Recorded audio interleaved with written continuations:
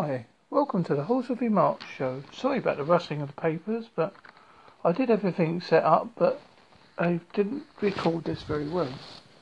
Oh, what am I going to today? Easter eggs? In the shops already? Oh my god. A revolutionary bacon produced without adding cancer-eating chemicals may save the Great British Fry-Up. After blind tests showed fans loved it. Thanks to a technological breakthrough, the new naked bacon has potential harmful nitrates in the curing process. Why is this any great news to you, dear? Well, the World Health Organization says eating 50 grams or 2 rashers of nitro-cured bacon a day increases the risk of bowel cancer by 18%. It claims 34,000 people are killed every year worldwide by bowel and colon cancers linked to eating processed meats. In 2015, it ranked bacon alongside petroleum, cigarettes, asbestos, and sunbeds as high cancer risks. Most scientists think this is blown out of proportion. We'll move on to the next bit, dear listener. A wrist-worn gadget similar to Fitbit could revolutionize insomnia treatment, scientists believe. The device is called ACTA,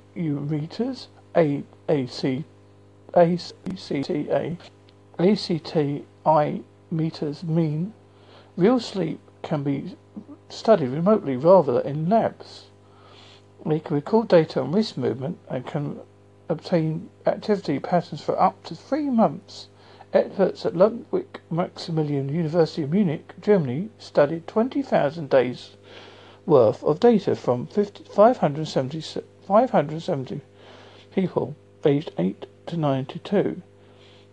The university professor said this will increase the application for the importance of sleep for our health and well-being.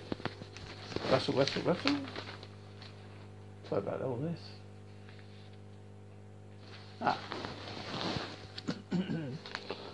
Patients are being urged to look up symptoms online a year after medics warned against using Dr. Google. They've been told to take 3 steps before going to the GP to ease pressure on the NHS. The Royal College of GPs recommended using the NHS choices for online tips, as it called on the public to stop and think before phoning surgery. Last year, Professor Tyler, Tyrer, warned Dr. Google was feeling anxiety about health and people going to GPs for suffering from cyberconia,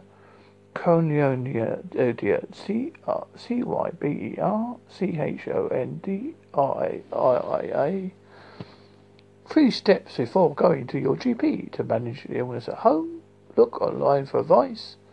Consult a pharmacist.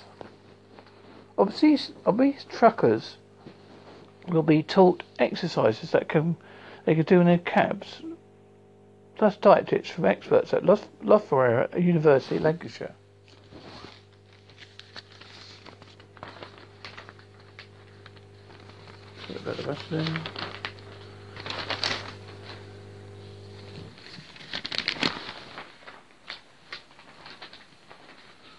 Pupils are to get lessons in how to spot fake news at Brighton College.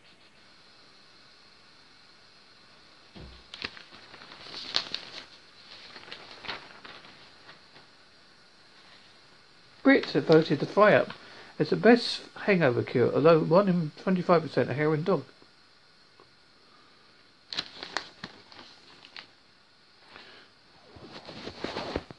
Calls to an ambulance service rose by half over Christmas. North East Ambulance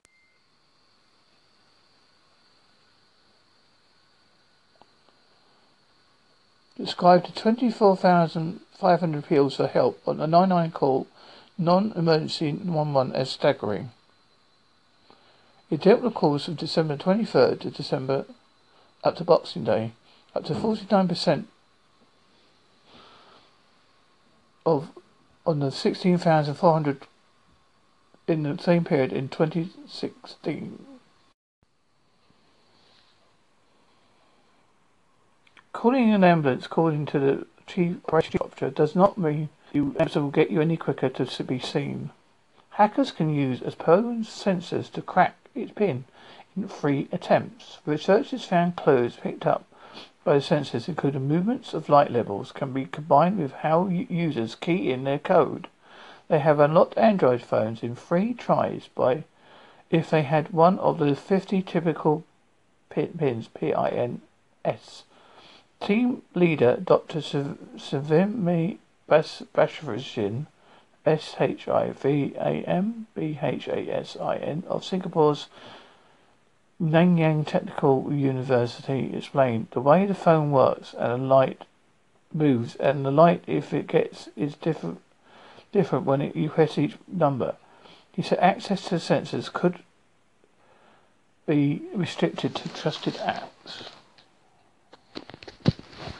Rustle. Last bit. This is the last bit, sorry, folks. Gardens are at risk from game-changing disease that could spread to UK, experts warn. A bacterial pest, Xylia fastidiosa, Fastidiosa,